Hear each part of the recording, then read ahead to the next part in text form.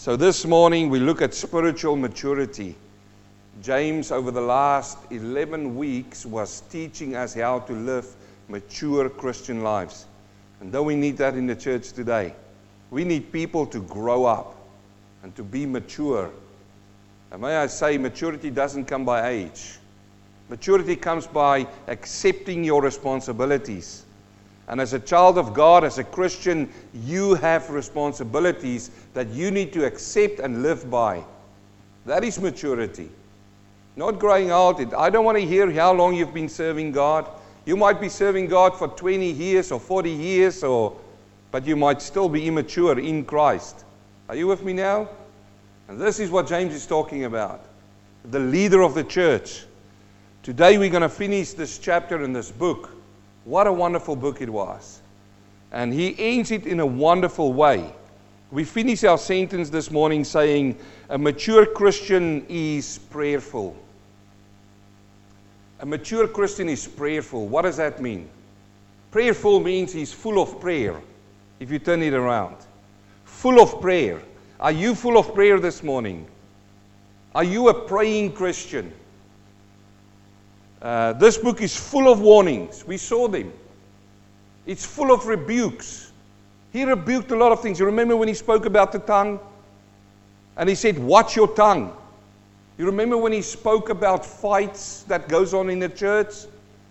It's full of rebukes and warnings. He says, stop fighting. The same thing that Paul said at the latter stage to Galatians. He says, watch out. You're going to consume each other. You're going to eat each other up. Stop fighting in church. It's full of warnings, full of rebukes. But now, he ends on a positive way, on a positive note. And this is how preaching in the church should be. You find so many preaching about problems and warnings and rebukes and what's going on in the world, and people fret by that. But good teaching needs to come back to teaching the Word of God and end on a positive note. Always. That's what good teaching is. And he shows us the way in the book of James. He ends on a positive note here. Good teaching is what he does here. You should never just have warning and let it stand alone. That's when law comes in. And people will preach law from the pulpits. So he wants to tell us today to be prayerful. Prayer is such a wonderful blessing we have. Prayer is talking to God. Prayer is a communication between you and the unseen God. Romans chapter 1 talks about the unseen God. Although he's unseen, he manifests himself so much to us that we know he's there. We're talking to Christians in the church here today. We're not talking to the world who reject him, to their own folly. We're talking to you and me. We're talking to us who believes in God, though we see him not. But prayer is such a wonderful medium for us to talk to God. I want to ask you at the start of this message today, how is your prayer life? How is it? Because let me tell you, that is your strength as a child of God, is prayer. James taught us for weeks now. He wrote a whole book, a whole letter to these churches, but he ends in prayer. One of the most important things for the child of God. Reading your word and praying. That will make you grow. So let's read the passage this morning in James chapter 5, verse 13. Old camel knees, they called him. This James. Old camel knees. I'll explain. James 13, 5 verse 13, he says, is anyone among you suffering? Let him pray.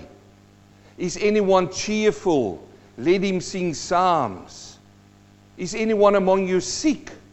Let him call for the elders of the church and let them pray over him, anointing him with oil in the name of the Lord. And the prayer of faith will save the sick, and the Lord will raise him up. And if he has committed a sin, he will be forgiven. Praise the Lord, hallelujah. Isn't it wonderful just to read those words that if he is a sinful man and he confesses, he will be forgiven. Verse 16, confess your trespasses to one another and pray for one another that you may be healed. The effective, fervent prayer of the righteous man avails much. The effective, fervent prayer of a righteous man avails much. If you want to avail much as a child of God, read those words again and again and again. It is prayers that will make you avail much. He says the effective, fervent prayer of a righteous man avails much. Verse 17, Elijah was a man with a nature like ours. And he prayed earnestly that it would not rain, and it did not rain on the land for 3 years and 6 months, 3.5 years. And he prayed again, and the heavens gave rain, and the earth produced its fruit.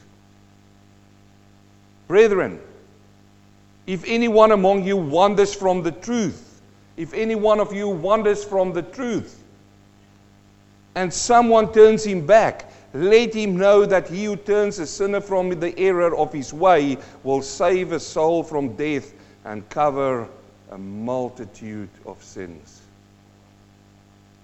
Wow, those are powerful words. Those words should struck you in your heart. He ends talking about prayer. Have you noticed how many times he uses the word prayer in the last chapter of his book?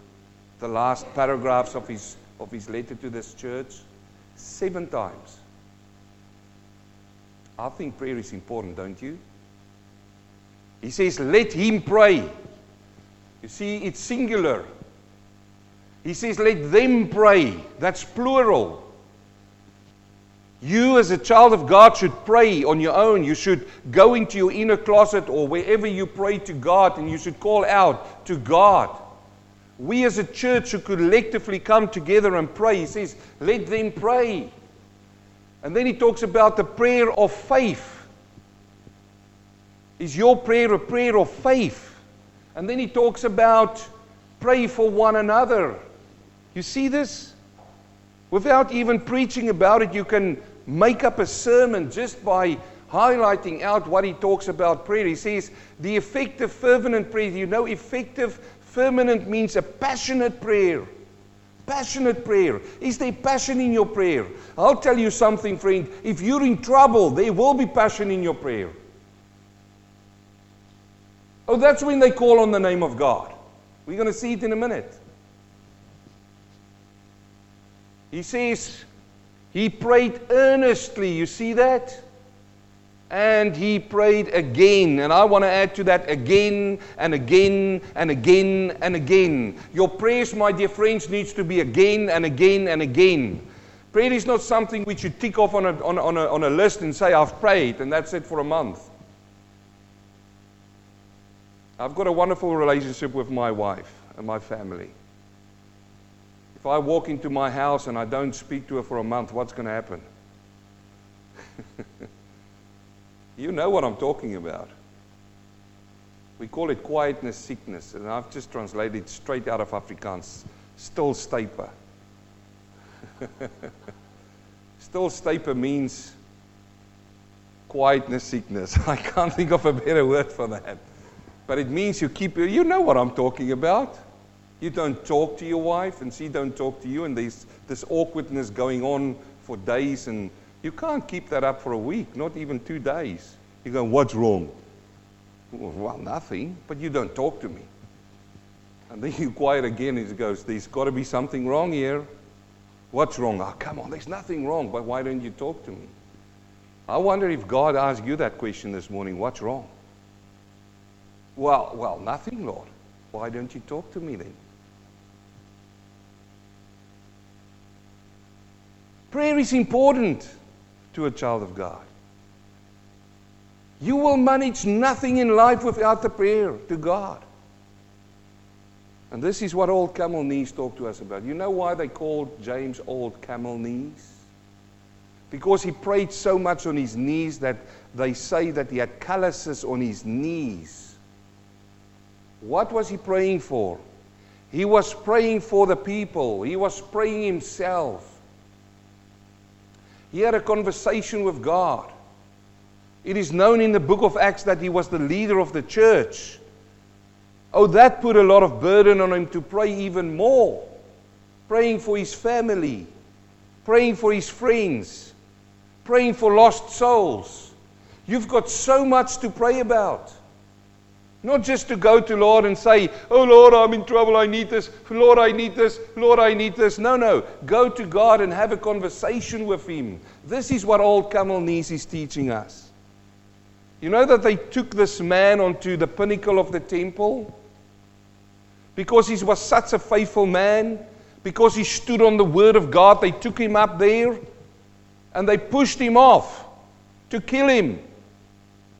Old Kamal Nys, James, the man who writes to you and me 7 times that we need to keep our prayer life up. But he wasn't afraid, because he trusted in the God he spoke to. They pushed him off, but the fall didn't kill him. So I think, this is me thinking this, that for one more time, this old Kamal Nys on those old Callus's knees pushed himself up into a prayerful position. And they say in the book of Martyrs, they came around and clubbed him to death. What an honorable place to be killed off on your knees, standing before God. Think of that. He warned us so much. He spoke to us about spiritual maturity, and he comes to the end and he talks to us about prayer. There is 4 reasons that he gives us in this passage to pray. 4 reasons. And I want us to unpack them. First of all, he says, pray when you suffer.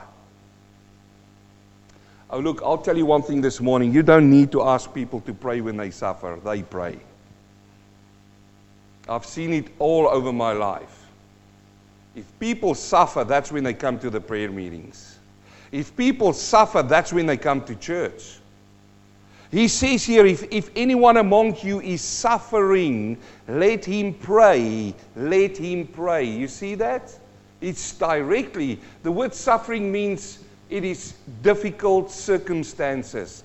Do you know what I'm talking about? Have you been in difficult circumstances recently? In your family? In your workplace? Things that you thought was going to turn out for you didn't turn out the way you want them to turn out? He's not talking about sickness here, by the way. He's talking about circumstances. I think if I ask people here about suffering, we will get a lot of stories about suffering, wouldn't we? I don't think there's not a person in this place, young and old, who didn't suffer in their lives. So he says it right there. He says, when you suffer, you've got one of 2 choices you can do. You can criticize, you can complain, and you can fight. Isn't that what a lot of people do when they suffer? They will tell you, listen, the world will tell you it's the natural instinct of an animal to do this. If you suffer, what do? You protect. But praise God, you and I aren't animals. We were made in the image of God. We don't have to operate and act like animals. But still people do. They criticize when they suffer. I've seen it so many times. They complain when they suffer. Oh, it is so difficult. I'm suffering. And they complain all around the world. But you see what I've learned from complainers? Complainers do not want help. They want sympathy. Complainers do not want the solution. Complainers do not want to fix it. Because they've made that decision, I'm going to complain about my sufferings. And I want you to have pity on me. Or, James says one other thing. He says, you can pray. Do you see that? So, out of those 2, which one of those 2 do you think is the best decision to do? I would say pray. You see, when James wrote it, he didn't give it to you like I did. He didn't say there's 2 choices you have. For him, there is only one choice for you to do when you suffer. And that is to do what? To pray. The answer to your suffering this morning is going to be prayer. Nobody else can help you but God in that suffering. So you bring your sufferings to God. Why do we do that? Because we need wisdom in times of suffering. And why do we need wisdom? Because I'll tell you one thing that I've seen over my life, is that you are going to make the wrong decision because you make your decisions on emotions when you are in sufferings. Emotions are rife, and you make so many decisions when you're emotional. And I've seen it over my life that those are generally the wrong decisions. Here is the thing about prayer. Prayer needs a patient heart, somebody who can wait upon God. Emotion drives you on to get on with it. So prayer is the best thing you can do when you suffer. There's so many sufferings we can talk about, but you're going to need wisdom in times of suffering. And this is why James knows the best thing for you to do is to pray. To pray. This is a personal prayer.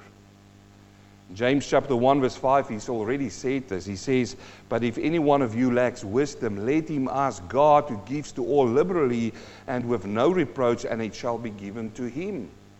So if you're in a suffering state right now, the best thing is to hit your knees and to call upon God. And this is how you pray that prayer. Say, "Lord, give me wisdom in my suffering." But you know what the prayer is these days? People say, "Oh Lord, take me out of the suffering. Oh Lord, take me out of the suffering. How long, Lord? How long?" That's what he says. He says, ask for wisdom. Because so many times God wants to teach you something in your suffering. Suffering builds resilience.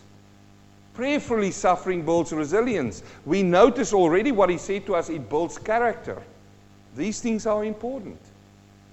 So, this is what he's saying to us. He says, if anyone amongst you is suffering, let him pray. You see that it is singular there? He didn't say let them pray. A suffering is something where you go to your knees and between you and God you speak it out. Look, he doesn't say that you can come to people, brothers and sisters, and share with them and you all pray together. He doesn't say that. But he says you first go to God in prayer. Now, he gives us just a direct opposite now. He says if anyone is cheerful, you see you're either suffering or cheerful. But when you're cheerful, let him sing psalms. It is so wonderful for me, the contrast here. Because prayer and singing is two expressions that we are blessed with. Have you noticed the spelling error there? It's not a payer where you pay with your EFTPOS card, okay? It's prayer. Prayer and singing is two expressions that we are blessed with. Have you thought about that? He says, if you are joyful, what do? You come to the Lord and you sing psalms to him. Colossians chapter 3 verse 16, he says, let the word of God, Christ, dwell in you richly in all wisdom, teaching and admonishing one another in psalms and hymns and spiritual songs, singing with grace in your heart to the Lord. Oh, I love to sing.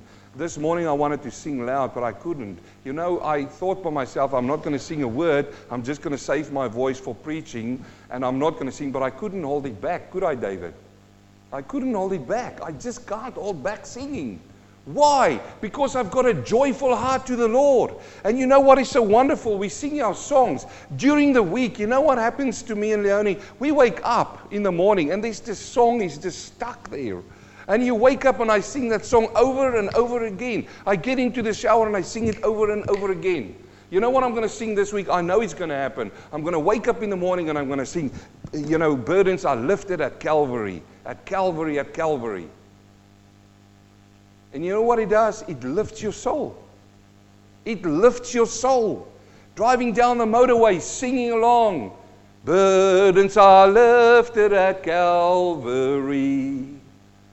Oh, the guy next to me thinks, oh, you know, it's good these days we've got Bluetooth. Back in the old days, we didn't have Bluetooth. They go, what's going on with this guy? He's talking with himself. But what he doesn't know is because I've got a joyful heart, I sing psalms to God.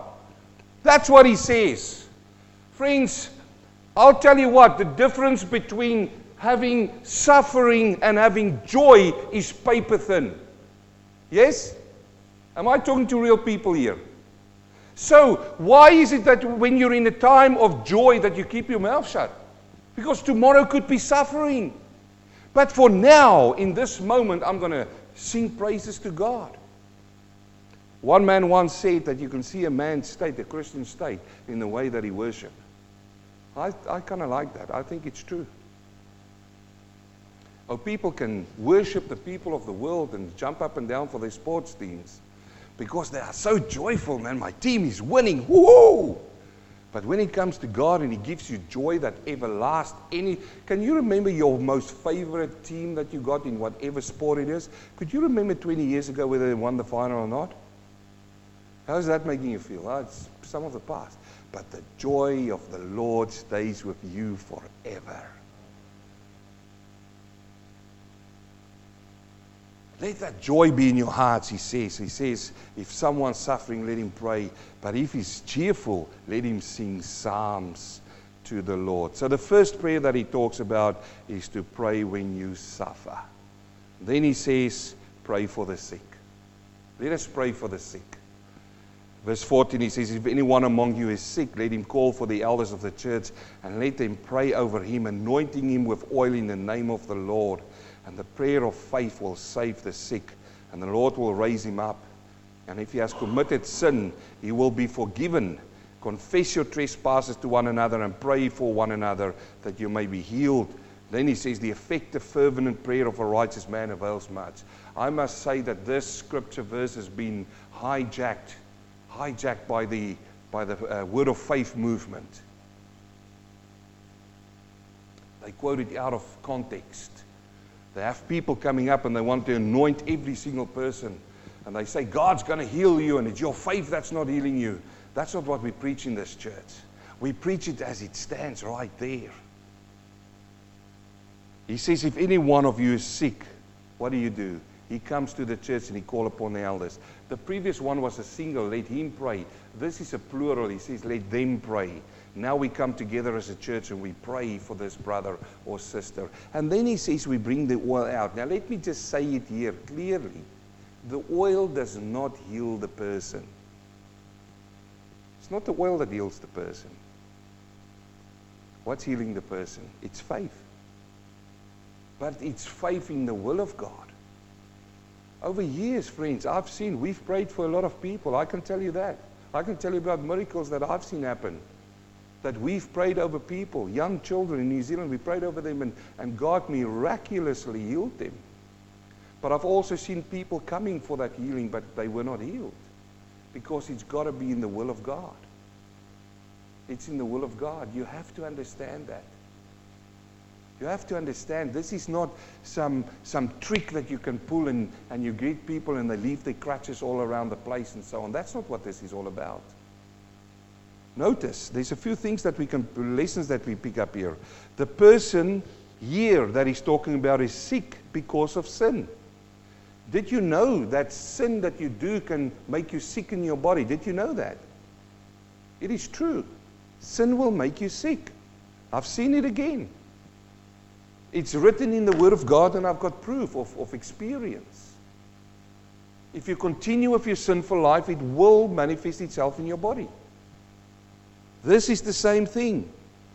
This sin led to sickness. You remember when Paul talks to Corinthians and he wrote to them in Corinthians chapter 11, when they came to the Lord's table, he says, some of you were sick. Why? Because of your sin that you conducted. The sin for this person, or the sickness for this person, is because of sin. And the sin affects the whole church. Why? He came and he confessed, and there is also healing for this kind of sickness. You see, it's not just a blank statement out there. And you know what I've got it against these people who says we're going to have a healing service here tonight at 6?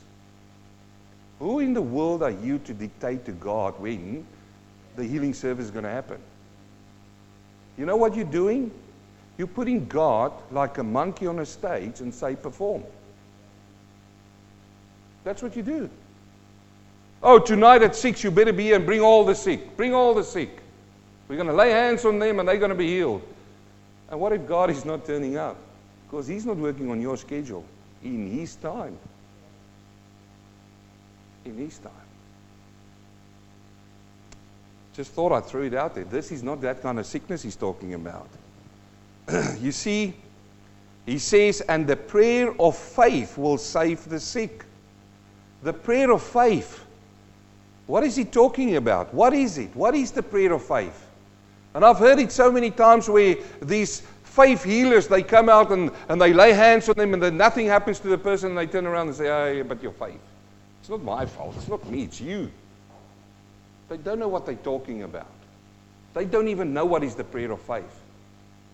What is the prayer of faith? Well, let's find some clues in 1 John chapter 5, verse 14.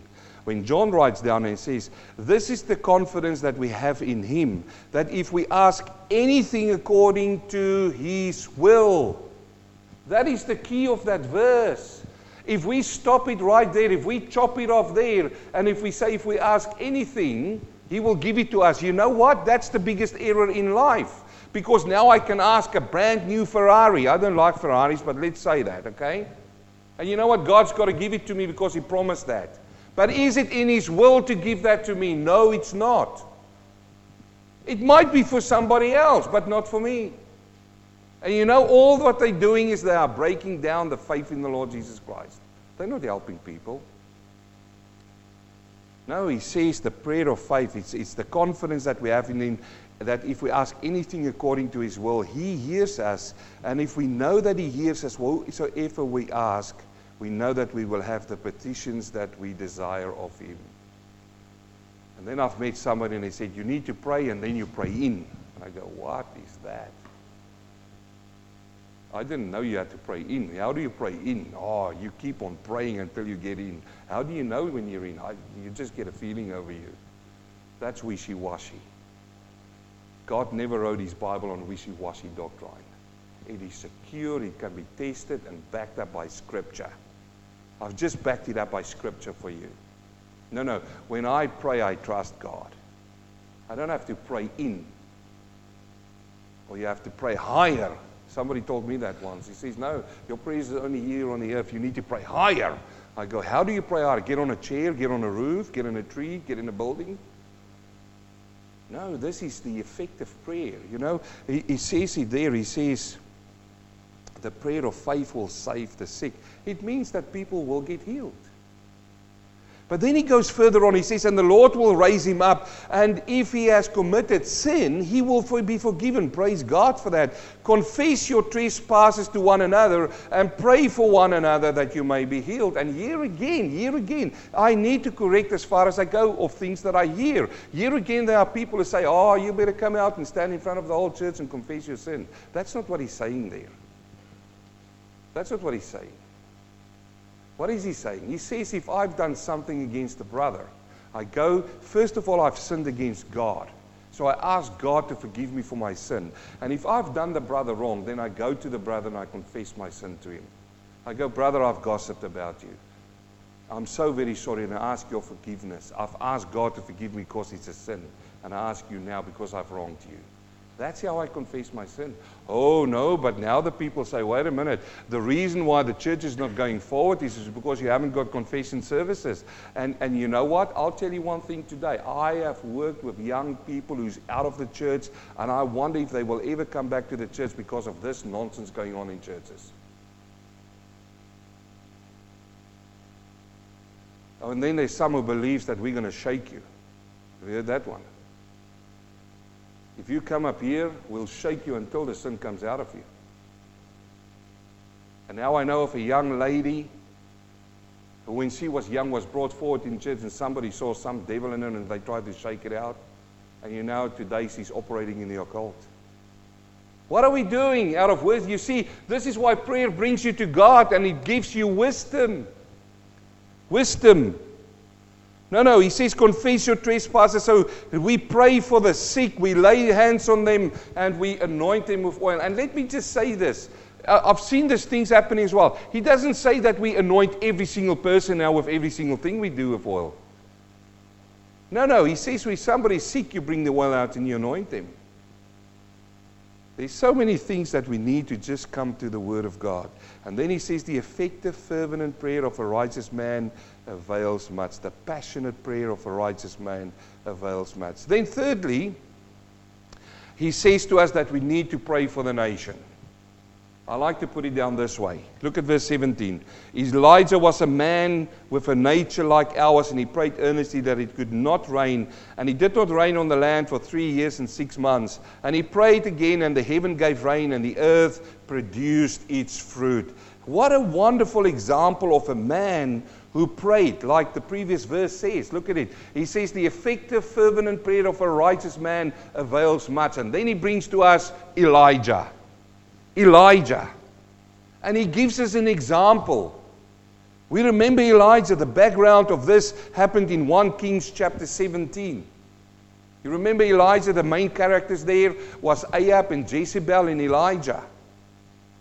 So King Ahab and Jezebel, they led Israel astray into false worship, idol worship. And what happened? God stopped the rain. And rain is a blessing from God. Do you realize that? God said it in Deuteronomy. He says that rain will be a blessing. In Deuteronomy and further on, he says that if he stops the rain, the sky will be like bronze and the earth will be like iron. That's what the Bible says. And it amazes me, friends, when like this morning when it rained, I praised the Lord for the rain. We were singing in it where I was looking outside the window there and I saw the raindrops falling on the ground. And I say, thank you, Lord, for your blessing. Because, friends, if this stops, the sky will become like bronze and the earth will become like iron. And it will not yield up fruit. There's such a big drought going on in Cape Town now. I've heard Eureka told me yesterday, and Eugene. There's such a big drought. You know what they say? They say that in January the water is going to be up. There's going to be no water. So they'll have to send in the defense force to stand at the water points and start giving out water. Yet when it rains like this morning, I hear people curse it. Oh, what an awful day. No, it's not. It's a blessing from God. Here in this passage, Ahab, it wasn't raining. It wasn't raining at all. For 3.5 years, the heavens were closed on that place. And you know what happened? And then we saw him taking on Baal prophets on the mountain of Carmel. You remember that? And then after that, listen to this. This is the prayer of a man, the effective and permanent prayer of a man. They started praying for rain. And he had a young man with him. And he prayed the first time. He prayed for rain. And he sent the young man onto the hill. He says, go and tell me what you see. And the young boy come running back and he says, I see nothing. And you know what some people will do? They'll give up their prayer life. Oh, there's not a God in heaven. You know what he did? He prayed a second time. He called upon God for rain. He says, Lord, send us that blessing. And he sent this young man again up. And he runs up onto the hill and he looked over the sea. He could see nothing. It's blue skies. He runs back to him. He says, there ain't nothing there. And you know what some people will do, Andre? They'll give up their prayer life. And others will give them instruction and say, oh, wait, just wait. No, not this man. No. He went back a third time. He hit his knees and he called out to God. He says, please, Lord, give us that blessing. He sent this young man. He runs up there. He says, what do you see? He came back. He says, I see nothing. There ain't nothing there. 3 times.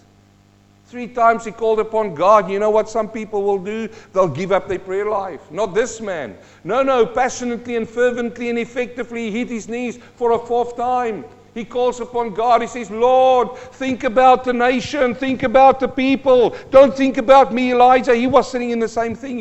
You realize that? He was in the drought. He himself. He didn't bemoan his own state, but he thought about the people. And for the 4th time, he stands up, he sends the young man up there. He runs out there, he comes back. He says, I ain't see nothing. Oh, Elijah, why don't you just give up, where other people would say. Oh, Elijah, where is that God of yours, which was so mightyful on Mount Carmel? You remember when you prayed one time on the mountain. What happened? Fire came and he consumed the whole offering. Where is this God now, Elijah? You see, this is what happens with people when they pray and call upon God. Doubt starts coming in, and doubt paralyzes their faith. Not for this man. He hit his knees for the 5th time and the 6th time. For the 5th and the 6th time, he sent this boy up there, and he came back and he says, Elijah, I'm so tired running. This is only my words, by the way, but I love thinking it through. He says, there ain't nothing there, Elijah. I'm telling you the truth. There ain't nothing there. And by now, surely this man of God could have given up his prayer life. Everybody would have said, you've done well. Man, you are a prayer man of God. You've done well. But not him. He wasn't satisfied. You know why? Because God didn't send that blessing. He hit his knees for a 7th time. 7th time. And he called upon the Lord. And I can just think of his passionate prayer for the people. They are dying, God. They are dying without rain. And he sent that young man up, and he ran up there, and you know what he came back? He says, I see from the sea a cloud as small as a man's hand. Oh, this is so wonderful. It is so wonderful. What is a small cloud? The sun can burn it away. Have you seen clouds? I've seen them from under. I fly above them. It's so wonderful for me to see clouds. I love clouds. But the sun can burn them away. The wind can blow them away. A small cloud like a man's hand. But see the faith. See the man who's got a fervent and passionate prayer life. This man turns to this young man. He says, you go to Ahab now and tell him to get his chariots ready and go home. Because if he's not getting now, he will be caught in the rain. Hallelujah. Praise the Lord. That's the prayer of a fervent man. But you see, this man prayed for the nation. This is an example of a righteous man who prayed effective and fervent. And you know what he did? It availed. Paul writes to Timothy, that young pastor, in 1 Timothy chapter 2, verse 1, he says, first of all, then, I exhort that supplications, prayers, and intercessions, and giving of thanks be made, listen to this now, for all men. Pray for the people, pray for the nation. I'll tell you one thing, dear friend, there's a drought this morning in Melbourne. He said, what are you talking about? We just saw the rain. It's good. Look, the clouds outside. Look, the streets are still wet. I'll tell you there's a drought this morning in Melbourne for the Word of God. I tell you there's a drought for the rain of God. I'm talking, listen, I'm not into Joel's thing about the latter rain and the early rains. I'm not into that. But I'm telling you now, there's a drought of the Spirit of God in this God-forsaken city. And what this city needs is we need Elijahs to hit their knees and cry out to God and say, Father, we pray for a revival in Melbourne. Listen to me. Listen to me. You say, are you caught up into this end-time revival? No, I'm not. The revival is if God changed people's hearts away from their sin to Him. Not for people to come up in their thousands. I'm saying this morning, this God-forsaken city called Melbourne needs people to hit their knees and start praying for people who's going to eternity without God. I'm telling you, in this place here, this God-forsaken nation called now Australia needs people, men and women who can hit their knees, men and women who are effective, fervent prayers to God for lost souls. That's what we need. But the nation, you know what they do? The church is what they do. They look upon themselves. Oh, bless me, God, bless us. God never called His disciples to bless them. He called them to that through them He can bless the nations. How? By calling back lost souls to Him. That's the rain I'm looking for. That's the rain.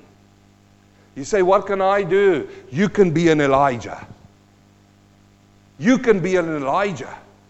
You can go every single day this week, every single day this month, every single day for the next year. You can say, Lord, my prayer is going to be hitting my knees and calling out to you, Lord, for a cloud as small as a man's hand. But what I'm calling for, Lord, is for the souls of lost people.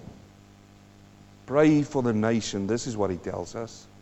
He says, first of all, Timothy, I ask that you give prayers and supplications and intercessions. Have you ever interceded for somebody? Do you know what intercessive prayer is? He asked this young pastor to do that. Somebody comes to you and they've got troubles in their lives. You know what you do? You don't go to bed until you've hit your knees and you pray for that family, for that young man, for that young lady. You pray and you pray for their souls. You cry out to God. You say, Lord, Lord, Lord, make a difference in their lives. Listen to me, listen to me. There's so many people who's lost their way, who needs to come back to God. Intercessor prayer is you put yourself between that person and God and you plead for them. Listen to me. You plead for them. You say, give me an example of somebody who pleaded. I give you the Garden of Gethsemane. There is a man who walked into that garden and he put himself, listen to me, he put himself between you and God sitting in this place. And it's only by his mercy that you are sitting here, not somebody else. That is intercessor prayer. The Bible says that his sweat drops became like blood. That is, listen to me, that is the effective, fervent prayer of a righteous man. Pray for the nation. Pray for your brothers and sisters. Pray for me. Pray for your brothers and sisters. Not selfishly. He says, first of all, Timothy, I ask you to do this for all men. Verse 2, he says, for kings, listen to this, and all who are in authority, so that we may lead a quiet and peaceful life in godliness and obedience. But Lord, how can I pray for these people who's voted in all these godless things? Don't you think God knows about that? He knows. He knows. But we still need to pray for these kings. These politicians, we need to pray for them. You know what we pray for them? We pray that the Lord will save their souls. We pray that the Lord will commit their, or convict their hearts. Because, we can jump up and down with our placards and say, we're against what you say, we're against what you say. We will achieve nothing. The only thing that's going to happen, the police will come in, there's going to be a riot, there's going to be fights. You might walk away with a blue eye, be knocked by somebody. But here is the big change. If these people's hearts are touched by our Lord Jesus Christ, and they are changed from the inside out, you don't need a placard. You don't need a riot. Because the Spirit of God will direct their footpaths. He says, pray for them. For this is the good and acceptable in the sight of God, our Savior, who will have all men to be saved and to come to the knowledge of truth. You see, I didn't even have to say that. He says it himself. Who will have all men. What does all mean? All means everyone. All. It even includes the kings. It includes the kings. It doesn't say that we can't express our position against things they stand for. We can and we must express our opposition. But we must also pray for them. Let's finish off. The fourth thing is he says, pray for the people, wanderers. The wanderers. Verse 19, he says, brethren, if anyone among you wanders from the truth and someone turns him back, let him know that who turns a sinner from his error in his ways will save a soul from death and cover it in a multitude of sins. I give it to you. That he didn't say pray there. You don't find the word pray there. But I believe that God wants us to pray for these people. You know what a wanderer is? Back in the day, they had these stargazers. The word there describes for us what a wanderer is. They would look up into the skies and they would map all the stars in the skies. And then they will see one.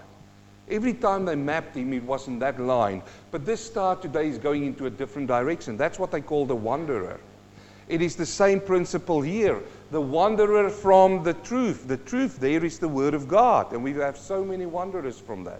People who wander away from the Word of God. And now it says that we need to have someone to take this person back. Because they are in error.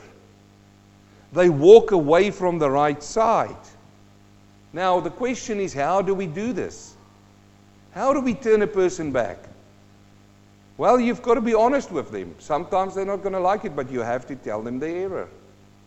And I would want to suggest you go and do what Matthew 18 says. You go one-on-one to that person, and first of all, you talk to them like that, one-on-one. But there's a clear direction for us. Galatians chapter 6, verse 1, he says, brothers, if any man is overtaken in a fault, you the spiritual ones, restore such one in the spirit of meekness, considering yourself, lest you also be tempted. You see how we do that? In meekness. What is meekness? Meekness is power under control. I've explained it to you before. We've got a few new babies in the church. Now, if I take Philip's beautiful son and I hold him in my arms, do you think I've got enough strength in my arms to kill the boy? Of course I do. I'm strong. Well, I still want to believe I'm strong. But if I'm going to start pressing on that baby and I use all my strength and I press him, what's going to happen? My power is going to kill the boy. It's going to hurt him. But I don't do that. Why? Because I'm meek.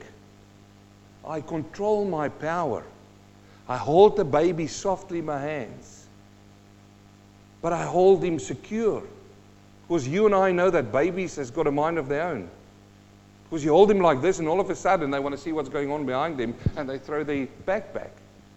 And what can happen? They can fall out of your hands. So I still use the power to hold that baby. But I control it. That's what it is. You say, how does this apply? You see a brother go wrong. And you've got all the word knowledge. You know, you don't walk up to the brother and take the Bible and slap him through the face with all the scripture verses. So you're doing it wrong. You see right there, the Bible says it there. And just wait a minute. The other day you were doing this. The Bible says it there. And you know what this is? The Bible says it there. That is bashing, Bible bashing. Have you seen Bible bashing in your time? Oh man, husbands and wives love to do it to one another at some stage. Oh, honey. Oh, no, don't you, honey. Me. Come, let me read to you what it says here in Isaiah chapter. Okay. It's got to be with meekness. It's got to be under control. You've got the whole power of the Word of God behind you, but you control that power. You control it. I was working in New Zealand with a Buddhist lady, an Indian Buddhist lady. And you know, as she came and she told me all her stories and her religion, her faith, that I could have smashed the whole thing right there. I could have said, you know, you Buddhist, you got to put the Bible says it here in Proverbs. No. What do you do? I didn't even quote 2 verses, but I took the Bible verses because this is one thing about the Buddhists. They love clever sayings. If you come to them and you give them a short one-liner and it sounds beautiful, they'll grab a pen. They love it. Buddhists love it. Am I right? They love beautiful sayings. So what I did is I took the Proverbs. I will take a proverb and I will obviously learn it off by heart. And we would sit like this and we would talk and I would just say the proverb. I wouldn't say Proverb 30 verse so on because he will know it's the Bible. I would just say the proverb. As he goes, what did you say? And I repeat it. So he grabs a pen and paper. And she goes out and write down the proverb. And you know, weeks and months will go past, and we will sit there one day and say, you remember that day you said, and she will quote the proverb back. I thought, how wonderful is that? So this lady came in a car crash. She nearly died. She came out of a coma. The owner of the business is there. The first person she wanted to see from our company was who? It was me. She asked for me. I didn't even go to the hospital the first time. But when the guy came back, he said to me, John, you better go there because he asked for you. Friends, I had all the power to smash a religion. We can. We can talk Jehovah's Witnesses and smash them, all of them. We've got the power of the Word behind us. You've got the whole, this makes sense. No other book, all the other books doesn't make sense. The Quran does not make sense, believe me. It falls apart.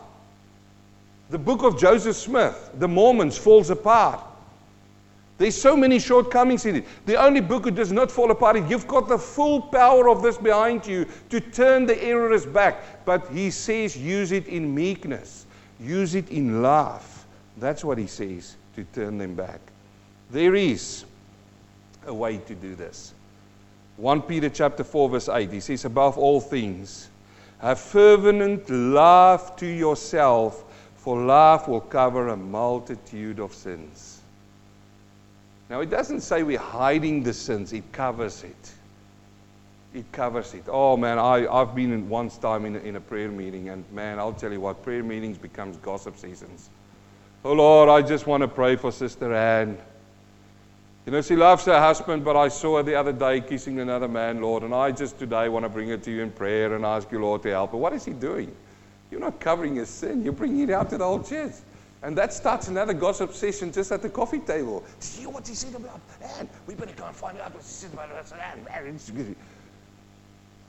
No. The Bible says, for love will cover a multitude. What is this? You remember when he said that we confess our sins to one another? Say this brother comes to you, and he says, he comes to you and he takes you, maybe, he didn't do anything wrong with you, but he just needs somebody to talk to. And he comes to you and he says, brother, I want you to pray with me, please, brother, because I've got this thing in my life. I know it's a sin. And then he tells you what the sin is. And he says, man, I trust you as a man of God to come. I want you to help pray with me. People can do that. We don't confess to man, but we can ask people to help us with. I've had so many people over time come and tell me about their things. Oh, the first thing, this brother sitting there and say, I can't wait to talk to my wife. She ain't going to believe what this guy just told me. But you might not know that your wife is the newspaper of the church. How's it going to be then awkward when this story comes around again? And everybody knows about what this poor brother said. Is that bringing him closer to the cross or further? It's going to chase him away. He says it here, we need to have love and we need to have wisdom when we pray and when we help and turn back these wanderers. These wanderers. I was thinking about these three pastors who were sitting and they were sharing about things in their lives. The one pastor says, oh brothers, pray for me because I've got such a problem with gambling. He says, I just can't wait every Sunday when I preach to get in and go and put in my dollars and gamble a fair bit. The pastor said, oh, brother, we'll pray for you. The second pastor said, well, now I'll have to confess to you brothers as well. He says, oh, brothers, please pray for me. I like to look at other women in the church. He says, but if you guys pray for me, oh, brother, we'll pray for you. You shouldn't look. You're married, yes. The third pastor was sitting there with a smile on his face. They go, and you? He says, oh, brothers, pray for me. Because I've got a gossip tongue and I can't wait to get out of this room. Friends, this is what he says we need to stand by the word of God. It says, above all things, have fervent love to yourselves, for love will cover a multitude of sins. So let's finish this morning. I want to ask you a few questions to think about. Over this time, just in reflection over what we've done with James, I just want to ask you these 10 questions. We'll pray and have a coffee. But I want you to think about it. There is a good time for us to examine our hearts and see how mature we are. The first question is, am I becoming more and more patient in the testings of life?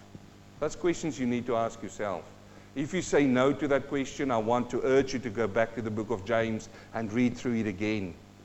If you say no to that again, I want you to go back and to listen to the sermon about patience and to have those patience.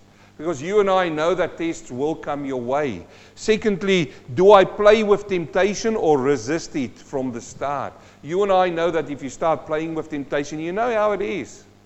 You say, I'm not going to sin. I just want to see what's going on there. I'm curious. But you know what temptation is going to do? It's going to pull you in. Am I able to control my tongue? Are you?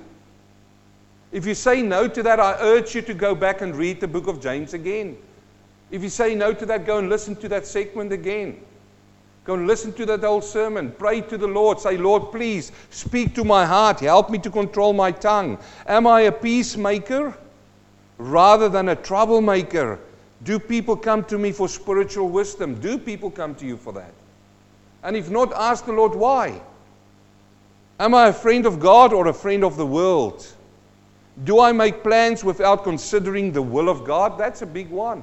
Are you? And if you say, yes, I am making plans outside of the will of God, friends, I urge you, read the word, read the James again. Am I selfish when it comes to money? Am I? Is it mine? Oh, it's all mine. You go and touch my money. It ain't yours. Go and listen to that segment again. Do I naturally depend on prayer when I find myself in some kind of trouble? Listen to today's sermon again. Am I the kind of person others seek for prayer support? I want to call prayer support people in this church up. I want to call you to support people in prayer. And then finally, what is my attitude towards wandering brother? Do I criticize and gossip? Or do I seek to restore him in love? Now I'll finish with these words which I saw. It's not my own words. Don't just grow old, grow up. Say that to the person next to you. Come on. Say, don't just grow old, grow up. What a wonderful book, the book of James, isn't it? Let's all pray. Heavenly Father, I thank you so much for your word this morning. Father, I enjoy your word. I love your word. I hunger for your word. I thirst for your word. And this morning again you spoke to us.